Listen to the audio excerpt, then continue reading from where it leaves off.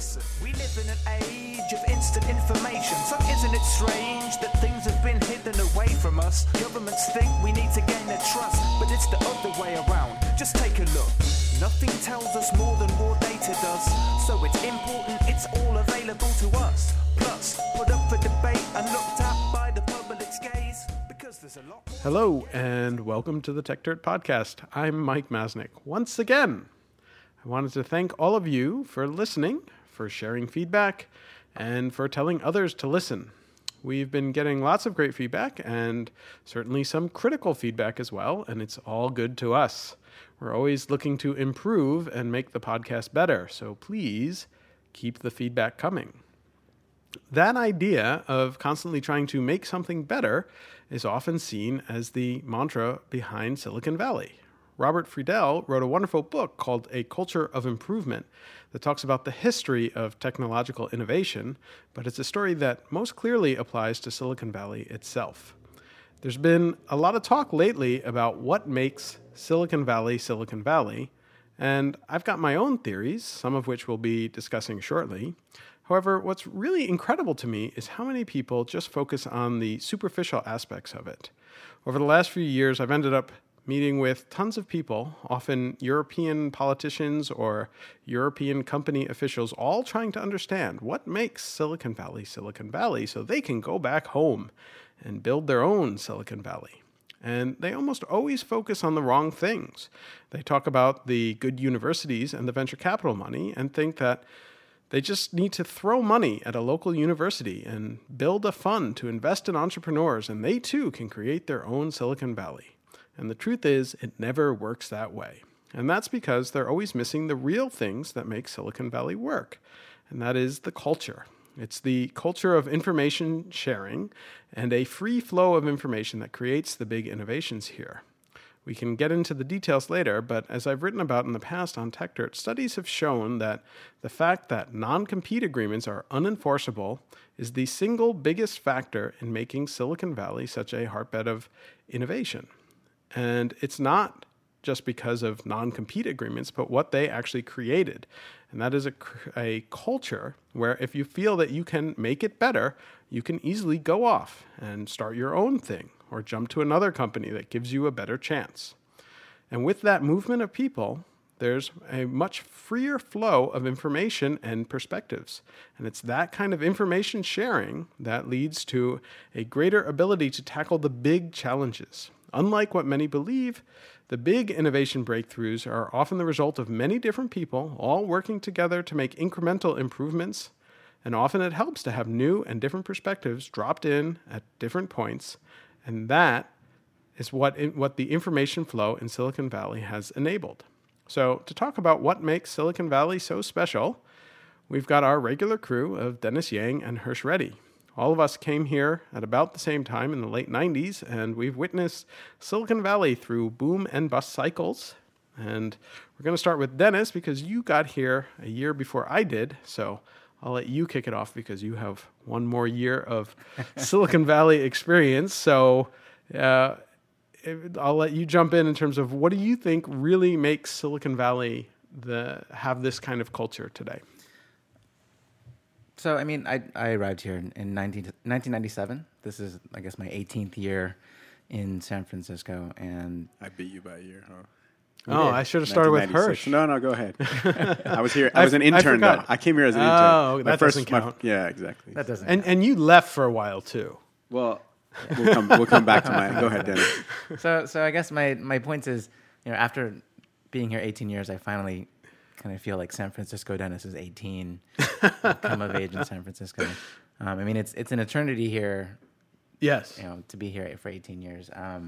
But I think that, one of the biggest things, I mean, I've been in, I guess, five different companies in those 18 years.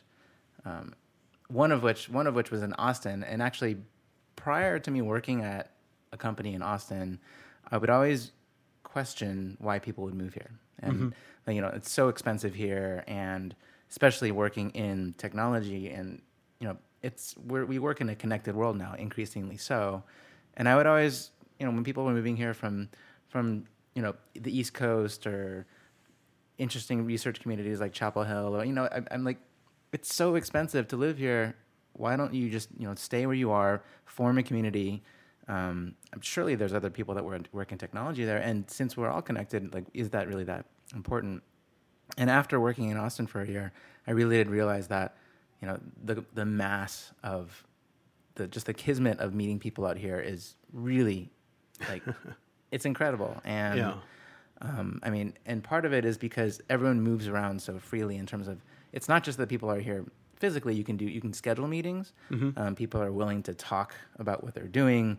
There's a huge culture of, I think, cooperation as opposed to competition. Yeah. Well, and I think I think it's sort of this weird thing that from the outside people don't necessarily get, and this goes back, if you even look at, like, the early days when Silicon Valley became Silicon Valley, when it was silicon companies that were working on chips. There are a lot of stories of how people would get together and meet and share, even though they were working in competing companies, and they were discussing things. And you have things like the Homebrew Computer Club, right, where people were trying to build the first computers, and it was a community aspect. And it's tough to sort of explain why that worked.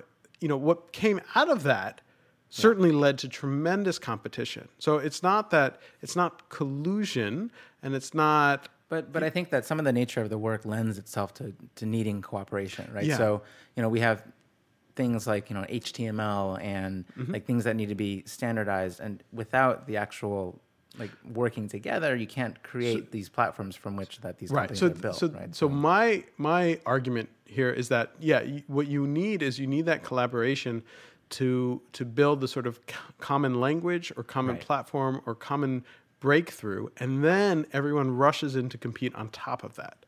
And that's something that I think is missing in most other places. Like, you don't have that recognition that you want to create this level of innovation.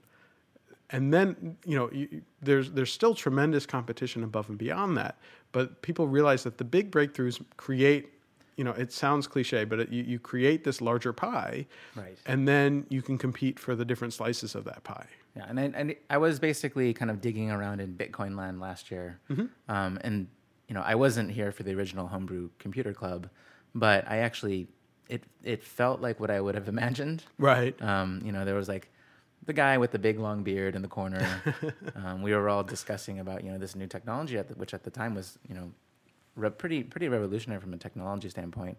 Still trying to figure out what exactly I think it's going to be the super impactful application of that technology. But that's another podcast for another time. Podcast. Yeah. But the culture of it and the excitement of meeting regularly, and there are tons and tons of meetups and meetings and clubs all around the Bay Area. And that was the one big difference between a smaller scene like Austin that I saw in San Francisco, which was, in Austin, there was a meeting of the Austin Technology Club. Right? And I forget what it was called, but it was, everyone involved in programming. And I went to, and it was a good group of 50 people or so. And with the amount of people that are working in and around technology here, the small, tiny, like, kind of niche scenes have enough critical mass to have a meetup, right? So it's like of their own. Their own. So I think that back at that time when I was working in Austin, there was Ruby was pretty big, and I went to one Ruby meetup in Austin, and here in San Francisco there's a Ruby on Trails meetup, which is for Ruby enthusiasts that like hiking, and it's like So and it's like really like there's enough people that just for these tiny little factions. I think Hirsch, I'll get to you in a second. I think that and part of that is that it, again, having all of these diverse opinions is not just the fact that you have this, this critical mass of all these people, but through the diverse opinions and the discussions and the fact that whether you like it or not, you're constantly running into people who are in the business and having discussions about it.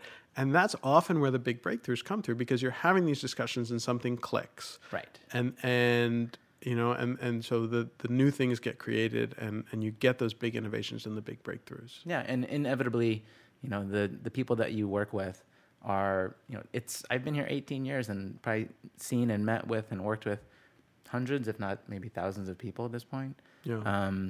And who knows, where you might end up in in not even just 1 year, but 2 or 18 years. So, and I think that's everyone is connected, and more so now than ever. And I think that culture of actually collaboration really does permeate through the Valley. I'm going to give an alternative theory for this. Go for it. So I think that culture of collaboration is present in a lot of places. I don't think that it's only in Silicon Valley. I don't think that explains what Silicon Valley has become. I think that people feel like more of that is happening here because of the nature of the kinds of companies we have here. And it's not that sharing created those companies, but rather that sharing is magnified by the sale of companies. And what I mean by that specifically is Silicon Valley happens to, a lot of the employment is around lots of smaller startups or medium-sized companies. You go to a lot of other towns, there's only 1 or 2 large tech conglomerates, and anybody in programming works for that one or 2 companies. That dominates. Right? Yeah, and so people don't tend to move around a bunch of like little companies. They're just they usually shuffle between those 2 big companies, or maybe they're just working at that one company. Yeah. Right. And it changes the dynamic of the town. People really need to reach out to people in other companies in Silicon Valley because you're constantly moving between employers. It's very rare you'll meet somebody that worked for the same employer for like 10 years in Silicon Valley. Yeah. Almost everyone is jumping ship every 3 to 4 to 5 years, right? 5 years is considered a pretty long term at a company, I think, now in Silicon Valley. Most people work there shorter periods of time. And so you tend to have coworkers or ex-coworkers in different places. Mm-hmm. You reach out to them when you're going to go to another place. If people are having problems, their network of people that they look to are not just within the company, they're across companies. And I see that in the startup I'm at right now. People have engineering problems. They'll call up people they know. Mm-hmm. And they won't get some specific advice, but they'll just, in general terms, say like, hey, what have you used? What kind of tools in this area? So those kinds of things happen because the companies are smaller. And if you want to look at a place that has completely different kinds of laws and a completely different kind of system, but you see similar things, you just go to China and look at what they do around hardware manufacturing there. You'll see a lot of cross-pollination between hardware companies, contract manufacturers, around hardware processes and all that. You'll see the same kind of collaboration, and you'll see the same kinds of results of that. Not just the cross-pollination of workers, but things like people collaborating together in informal ways to create platforms. And creating some really amazing innovations. Stuff, right? Yeah. So I don't think that is unique to Silicon Valley, nor that the culture specifically caused it. I think what has really happened in Silicon Valley is an accident of history. That's the way I think of it. Mm-hmm. I think what happened was, originally you had the real Silicon Valley, the hardware companies. Mm-hmm. And when the hardware companies, when the Fairchild Semiconductors spawned through the Trader estate, the Intel, and then a bunch of other little companies, those hardware companies, since they were here, they spawned certain software companies. And in that first generation, I think, of Silicon Valley, if you came here, you wouldn't have seen these things that Dennis was talking about, like the sharing and stuff like that, because those were relatively few large siloed companies. It would have probably felt a lot like being in Detroit or in the Midwestern industrial industries, right? But then I think what happened is those hardware companies spawned software companies, right? Like, the first generation Microsoft and Oracle and stuff like that, still large monolithic companies. But then those smaller service software companies came about. And now we have the next generation of that, not just Web 1.0, but the 2.0, the AWS spawned companies, where the cost of starting companies is so low. The capital structure to spawn those little companies is based here. And so you basically have this proliferation of small companies. Mm-hmm. And those small companies, by their very nature, depend upon each other for various kinds of services, whether it's on-demand services like or to find employees. You have to network. Part of being a successful CEO in Silicon Valley is you have to be able to network to not only get your capitals, but also perhaps to get your first customers and all those things. Yeah, and your employees, right? So. And your employees. And so that is what has created that culture. Now, when we were talking about, when did you come to Silicon Valley? I came to Silicon Valley first in 1996, and I started working full-time in 1997. And then in 98 or so, I went to Mesa in Arizona and worked in a video game company there. And it was definitely a lot more insular than Silicon Valley. I think, I didn't really meet technical people outside of the game company, except for a couple of people who worked at Intel, right? Which was a big employer, a tech employer there. And there was a few Motorola people that I met. And then I moved from there to go to Portland, and it was the same kind of thing where I was working at Intel at that time there. And I mostly met Intel people. and I knew there was a few Microsoft people in town, but it wasn't like when I was working in Silicon Valley in '97, where you met tons of people from different companies. And then when I finally came back to Silicon Valley in about '99 or 2000 timeframe, it was back to being in sort of the heart of things with lots of really small companies. And you, just by its nature, you would hang out with tons of different people in different companies. Now, what was different about sort of the Arizona and Portland experience? People had the same culture. We were all Americans, right? We come from the same kind of universities and stuff like that, and we collaborate in the same ways. And I think the difference was, to some extent, really, in Silicon Valley, you are jammed up close to other companies. You might be working in a building, there'd be like 3 other tech companies in that building. You know what I mean? Or let's say you just walk down the street to get a sandwich.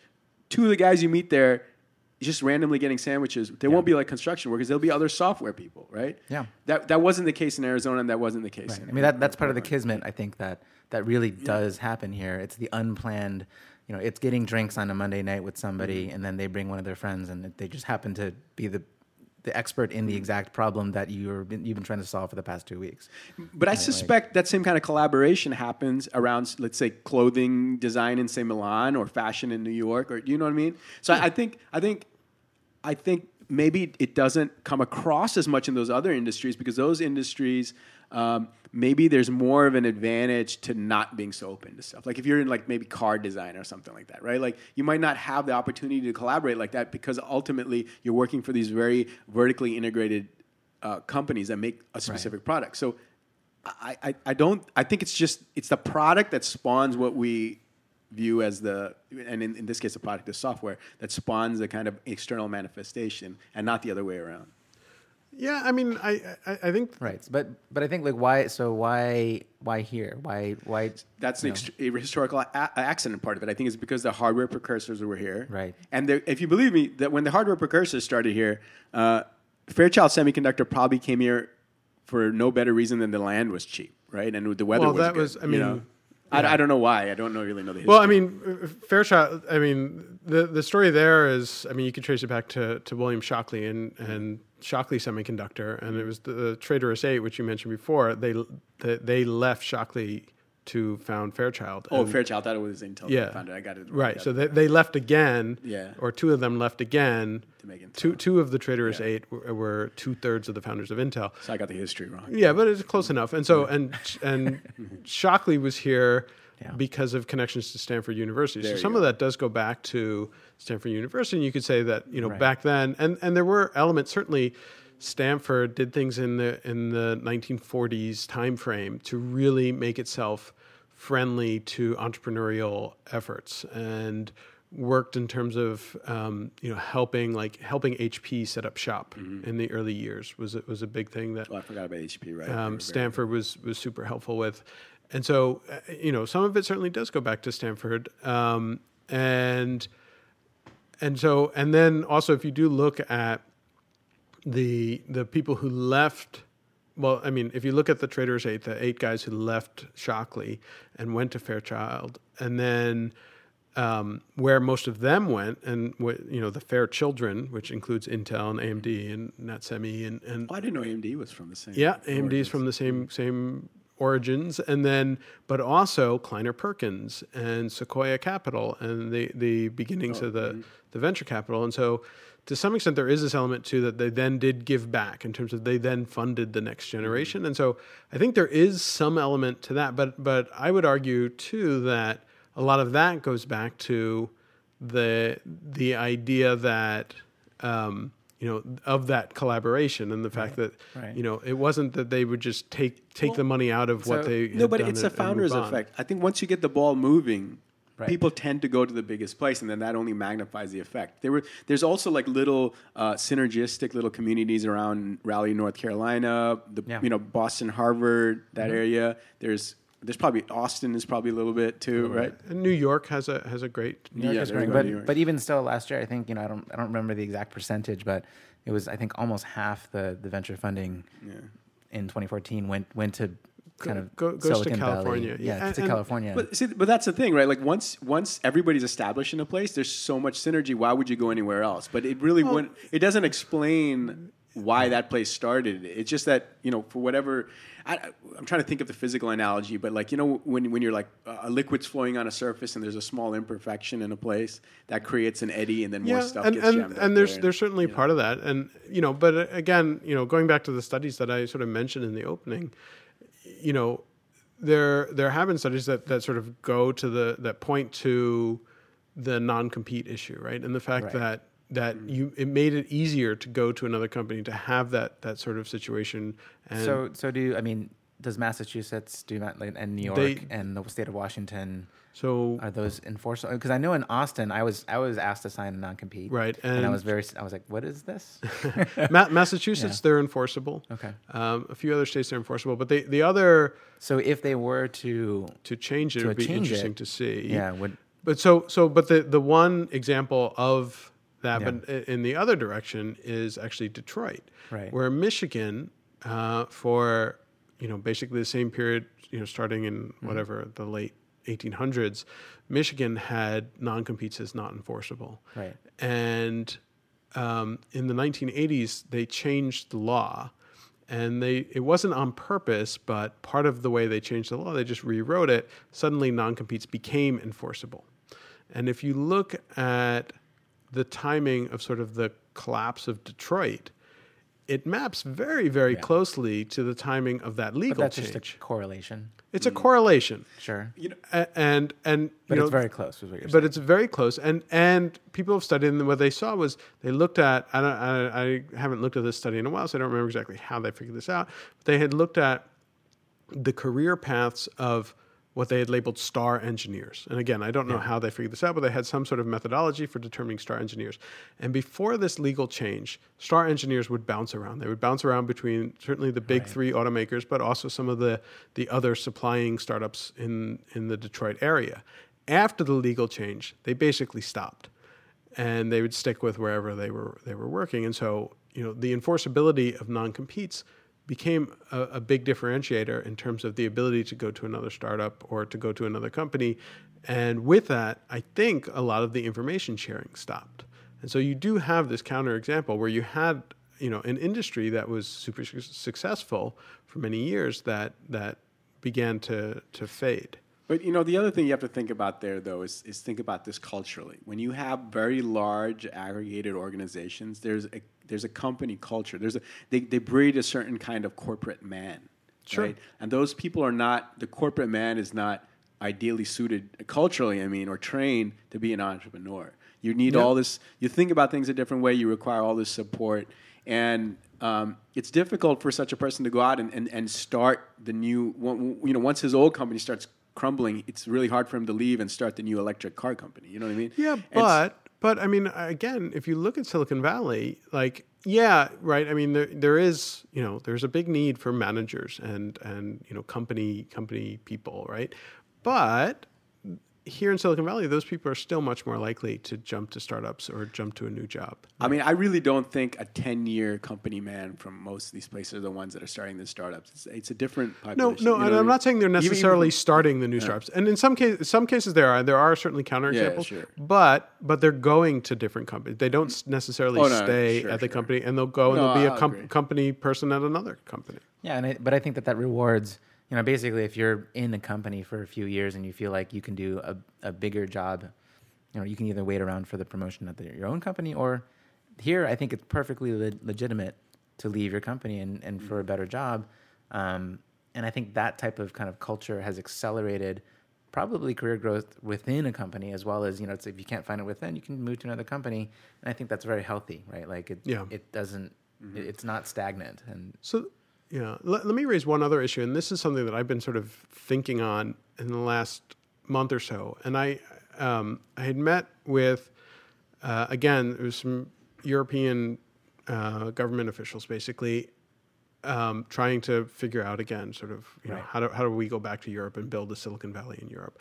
And it sounds like, is it just non-enforceable non-competes and but it's property rights, or and then what? No, you have these sort of bigger discussions around it. But one of the interesting things that they actually, that one of these guys said back to me after we were talking about these things, and they had been making the tour of Silicon Valley, And it was sort of a realization that I think this guy had after meeting with a few different companies. And he said,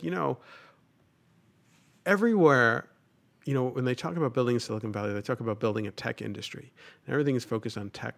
And so you think about tech policy, and they think about things like patent law, because that's what everyone thinks tech policy is about. Yeah.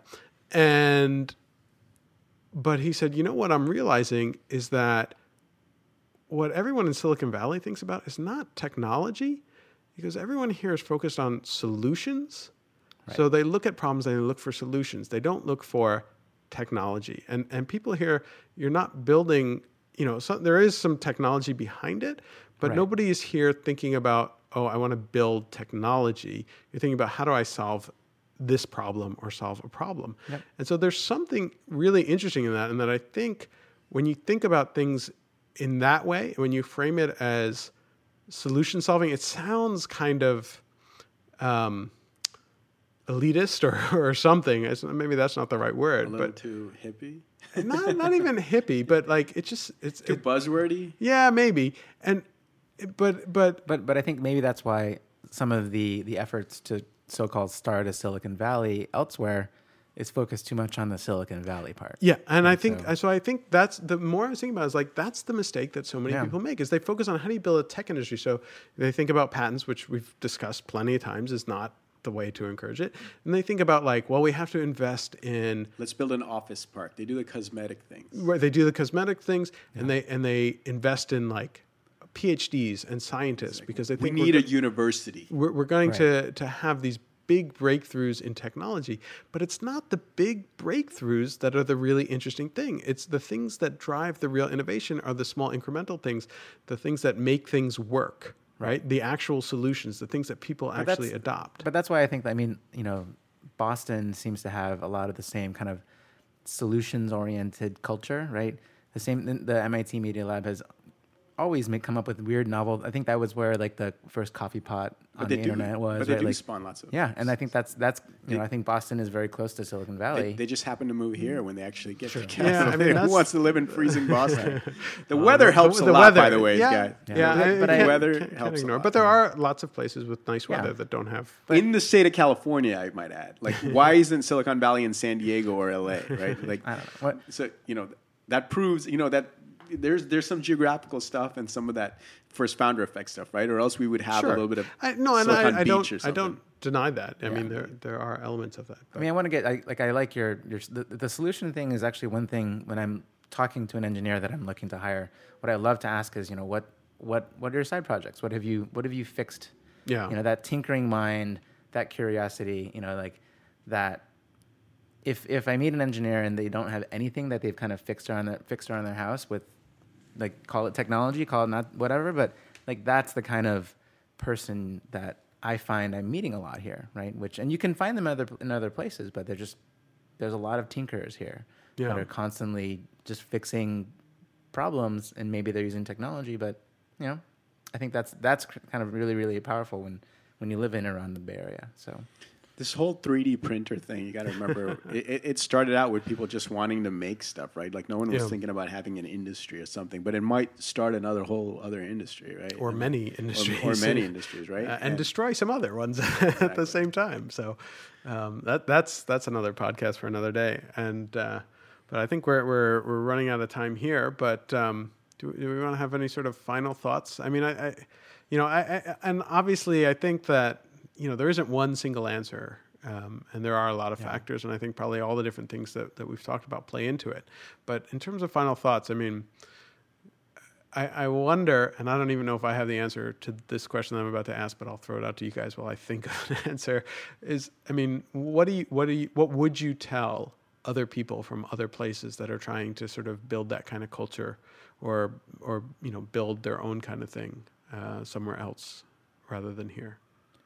Yeah, I mean, I think that, obviously the things that we've been talking about in terms of the momentum of Silicon Valley, the access to capital, education, even the free sharing culture and non-competes. Mm-hmm. I think that, we are in, a state of the world right now such that access to ideas is freer than ever. So if you are in a small community, you're not necessarily that small. It's harder to get access. It's harder to get the kismet to meet people at the coffee shop and whatnot. But I think it's there. Just don't compare yourself to Silicon Valley. Is what I feel. You know, it's like, yes, things are good here, but what is it about being? You know, I'm from Cleveland, so like, what is it about Cleveland that is uniquely suited to Cleveland that you can actually, maybe there's an access to a smaller market that we're completely ignoring living out here in California, and focus on the types of solutions that you can provide. And, you know, maybe it's great that you're the biggest shop in the small town. And you have access to a lake that burns. Yeah, the river, but it's much Same cleaner thing. now. So what I would say is that, you know, with technology moving in the direction of having like really high fidelity remote teleconferencing and things like that, as well as all these different new online educational places like, you know, Khan Academy, Udacity, Coursera, those kinds of places, being able to surface students in different, or I wouldn't even say students, surface people in different places in the world who have certain kinds of talents. Those methods are only going to get better. LinkedIn's going to be another one. Yeah. I think that Oculus is coming. Oculus, exactly. There's going to be essentially, we should stop thinking about Silicon Valley as a specific place. It'll become like this distributed notion of there will be certain types of industries that are very Silicon Valley-ish in terms of evolving quickly, hiring people in distributed places, and being able to spawn lots of small, innovative companies. And I think, you know, 3D printing will be one. Software will continue to be another industry. And I think more and more we'll see consumer electronics companies that are very small and targeted and maybe perhaps even short-lived.